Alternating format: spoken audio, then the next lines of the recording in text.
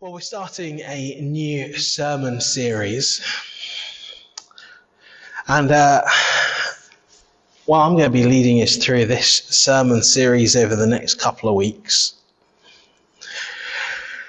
And I'd just like to really encourage you just to try and join in with all of these sermon series, but specifically this one. You know, the sermon series this month is really simple. In fact, it might be one of the simplest sermon series we've ever covered. There have been times where we've preached whole books in the Bible, we've worked through them methodically, going text by text, or even verse by verse. And every now and again, I think it's really helpful just to share a sermon series that helps us remember some of the fundamentals of what it is, some of the basics of what it is to be a Christian. And so with all of the media coverage at the moment, encouraging us to stay home, to stay alert, to prevent the virus, I don't know whether the theme of home was something that the Lord had dropped into my heart or was something that was already floating around in my mind. But as I prayed about what we might share in this first month of the year, the topic of home just kept coming to mind. And so over the next couple of weeks, I just want to break down that word, home. Home, taking one letter, one word each week. And this week I want to talk to you about heaven. I don't know that I've preached very many times in our church on heaven. Something we often say in and around church is the best is yet to come. What we're meaning is the best, the very best, God's best, heaven, having been saved by Jesus, is our expectation. Our eternity is secure in Christ. So no doubt you've heard that said, the best is yet to come. And that's what people are referring to. They're talking about the fact that when we're in Christ, the best is always yet to come. While there might be trials here in life on earth, whether it be climate change, coronavirus, personal, family, or other challenges. And we all have challenges. The best is yet to come. And while there might be great things going on in our life, perhaps someone gets married, perhaps somebody starts a new relationship, someone gets a new job, a new vehicle, some big birthday comes around and you get to celebrate in an exciting or unexpected way. Or perhaps, as we're praying for in just a few months' time, we're going to be able to have everybody back in the building as that vaccine takes hold and begins to get shared around. And yet, this truth remains that the best is yet to come. No doubt, you've heard that said. And whether this new year you're hoping for a better year, hoping for good health, hoping for a new diet or a new regime, you're hoping to see family or perhaps even a hot date, our hope in Jesus is our eternal spiritual health, our new heavenly regime, our Heavenly Father's pleasure, and ultimately our greatest opportunity to avoid the worst hot date, Judgment Day. Going to heaven, walking with Christ, knowing our Heavenly Father. And so I just wanted to share a couple of thoughts about this. You see, home is always a special place, isn't it? People say home is where the heart is. And so if our heavenly home is what we're ultimately moving towards, and if, like me, I think some of us consider this house to be a home, the church to be a home, a place that we come where we can be ourselves, where we can do life with one another and be reminded of God's goodness. I think it's really important to let the Word of God, Scripture, shape our understanding of our home and of heaven. You see, Jesus' words in John 14 verse 3 are, I go to prepare a place for you. Because ultimately there's a promise that one day we're going to be with Jesus in heaven. We believe in God. We believe in salvation. We believe that our Heavenly Father is preparing that ultimate home, that final home, that eternal home, a new heaven and a new earth. John 14:2, the verse just before, talks about, in my Father's house there are many rooms. There's room in heaven, God's house. The family of God is who lives in the Father's house. There's a picture of heaven and hell in Matthew 25. And it talks about the pit, the fire that's always burning. It talks about ascending into heaven on clouds. Pretty cool to think of clouds being heaven's cars, isn't it? And that heaven is full of a diverse group of people. The throne of God at its center, and praising God for eternity being the purpose of heaven. And so verses like this one, Philippians 3 verse 20, is what I want to draw to our attention this morning. Our citizenship is in heaven, and from it we await a Saviour, the Lord Jesus Christ. We're waiting for Jesus to come again. We know that he ascended into heaven. We know that he sent the Holy Spirit to be our counselor and our guide. And we know that ultimately a day will come, Judgment Day will come. And that's one of many reasons why we're excited about heaven. One of many reasons why we want people to know about God is Judgment Day. That the Word of God says that ultimately, finally, a time will come when judgment will be handed out by God. And lots of people say, well, no one can judge me. I did it my way. And I think that's where I might have to disagree with you. I think the Word of God is pretty clear. Jesus comes into the world and he says, I'm the way, the truth, and the life. No one comes to the Father except through me. Our faith in Jesus, our acceptance of his salvation, is what sees salvation begin its work in our lives. And when I say begin its work, I mean that's the first step. Because it's not good enough to simply give our lives to Jesus. We then have to live like citizens of heaven. You see, the promise of heaven is God's gift to us. The promise of Jesus was God's rescue plan for us. And if our citizenship, our first citizenship, is in heaven, well, what does it mean to look like the people of heaven? I know some of you, like me, enjoy watching the news, and perhaps naughtily, you, like me, were tickled that Boris Johnson's dad is rumoured to be applying for French citizenship following Brexit. This idea that we're no longer citizens of Europe has been one that has caught the national attention for some time. And I don't want to get into a Brexit debate. I think, like all of you, I'm praying that this final decision would be something of a decision and we might finally see the back of the Brexit debate. But one of the key aspects to that debate was about citizenship. Are we citizens of Brussels under their authority, or are we citizens of the United Kingdom? For some people, this was the defining issue.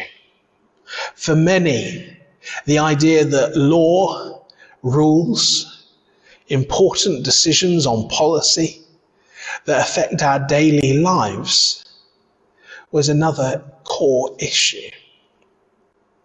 And I promised I wasn't going to talk about Brexit, and so I won't. Let me round off there and say The issue there is one of citizenship. Where is our first allegiance, our first citizenship? You see, I believe the same is true of heaven. We're talking this month about making our home with Christ, making our home with God.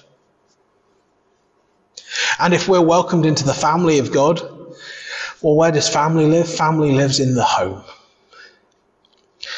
If we're making our home with God in heaven, if our first citizenship is heaven, what does that mean? What does that look like? You see, so often the world misunderstands these values that we live by. You know, things like not having sex until marriage, choosing to give away our money, giving our tithe, practicing generosity, our offering to God. It doesn't make sense. Other things like coming to church weekly, even during lockdown, turning up and doing church online, I'm sure that doesn't make sense to a great many of our friends, perhaps even family members. Why bother? Take a few months off. In fact, some of you have even shared with me how much you've struggled to stay connected to church during this season of doing church online. Why bother? And I think the answer is really simple. We bother because God tells us don't give up the good pattern of meeting together, of spending time in his presence, spending time giving our full attention to his leading. Because we want to spend time with Jesus, because we want to be encouraged in our faith, because while this might not be ideal, it's any way to spend time in the presence of God. And this being one part of that, being church together, being a core part of that, is just one of many ways that we practice putting God first. And ultimately, I think that's what our citizenship leads to. It leads to living our lives serving an audience of one. It means that we're not trying to say, well, why can I do this? Can't I do this? Should I do this? Should I do that? We're not trying to make deals with God or bargain with him like, oh, if I keep all of these rules, can I break that one? We're saying we want to be citizens of heaven. We love God and we want to live his way. And so if our citizenship is in heaven, and from heaven we await our Saviour, the Lord Jesus Christ, in his second coming, well then, that begins to explain this. This begins to explain this. And so those of us who understand what we're doing, press on towards the goal, the prize, the upward call of God in Christ. We join in imitating, keeping our eyes on and walking according to that example.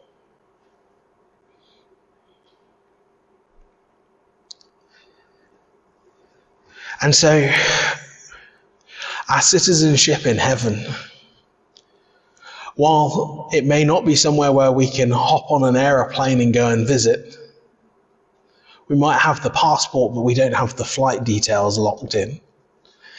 And isn't that just so true of 2020 and now 2021 too? The year when the whole world was grounded and sent to its bedrooms. Our citizenship is in heaven, and we're awaiting our Saviour. That we know ultimately he will transform our lowly bodies to be like his glorious body by the power that enables him to do all things, to subject all things unto himself, as the word says. And so I want to question for us, why don't we have more culture shock? If our first citizenship is in heaven, why is it that we so easily compromise the great for the good? Why is it that we struggle to put first the things of God? Why is it that we seem to think less of some people? You know, the Word of God says, blessed are the poor of spirit, for theirs is the kingdom of God. We look at the poor of spirit and we tend to look at them with derision. Blessed are those who are persecuted for righteousness' sake, for theirs is the kingdom of heaven. Another verse. We look at the persecuted church and we think, well, we've got it so good over here. We're so blessed to be in a Christian country with no persecution. And I'm certainly not lifting up persecution and saying this is what we want. I think we know that it isn't. But theirs is the kingdom of heaven. Another verse talks about how we need to go from place to place proclaiming, saying the kingdom of heaven is at hand. When was the last time you did that? When did you last tell somebody that the kingdom of God is at hand? Another verse says, the kingdom of heaven is like a merchant in search of fine pearls. And another verse still says, whoever humbles himself like this child is the greatest in the kingdom of heaven. We spend a lot of time talking about how it's an upside down kingdom. The last shall be first and the first shall be last, as another passage still says.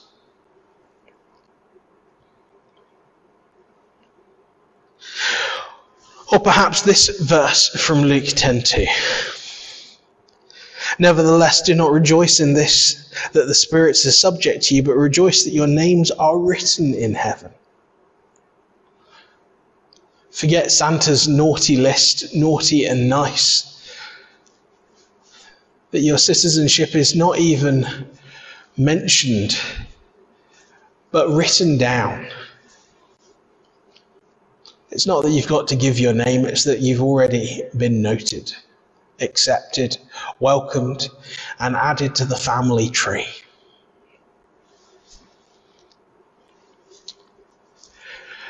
And so what does it look like for us to recognize that our home is ultimately in heaven? That this life is just something that we're passing through. So many people live for today and forget about tomorrow. So many people struggle to put kingdom values first in their life. And don't get me wrong, it is a challenge. In fact, it's a daily challenge, the Word of God says. It talks about it being equivalent to taking up our cross and following Christ. But you see, when we give our lives to Jesus, we aren't just saying yes to salvation. We're saying yes to being a part of God's family. You see, we're saved from something. We're saved from those things that we do wrong and the righteous justice that we should receive, which isn't heaven. But we're saved by grace and faith in Christ. But more than that, we're saved to something, and that something is God. We're saved to the family of God and into the kingdom of heaven. And so I just want to round out this really short sermon with just one final thought.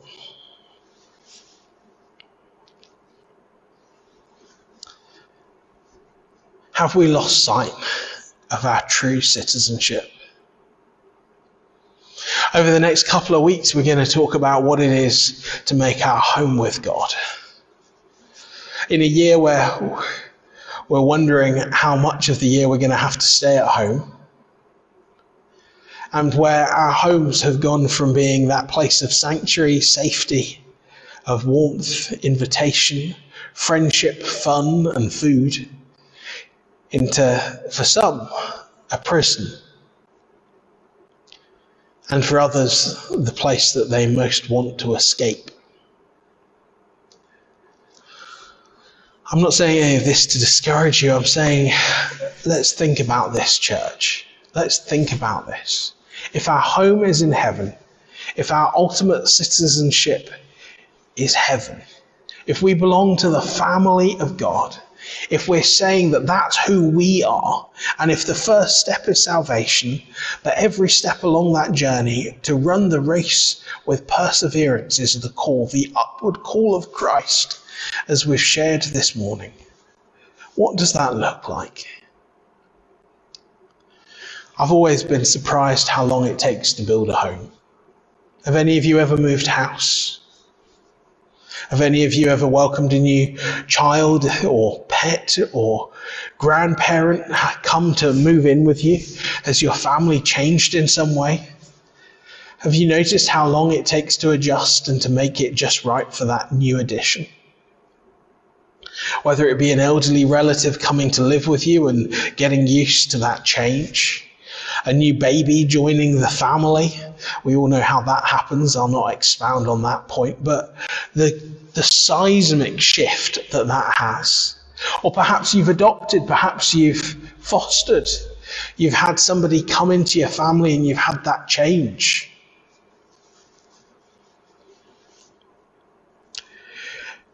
You see, that change, I think, is something we need to consider. I feel like this year is going to be a year of change. So let's start building a home together that we can be proud of. Let's start recognizing that we're citizens of heaven, recognizing one another more fully as brothers and sisters in Christ. And for those of you who perhaps are joining us who don't know who Jesus is, well, I'd love to talk to you about that. And I think that you've probably got a friend who would love to as well. And if you don't, do reach out. Do reach out. You see, this family of God, this home that we're building, it's open to you. It's open to every one of us. It's our great ambition that this place would feel like your home just as it feels like ours.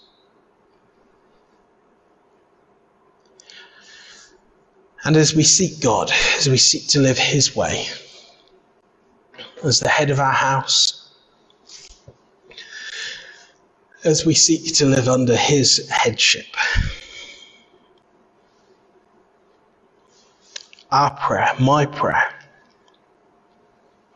is that as we consider home and heaven and all that God is and all that our home could be, all that he has saved us to,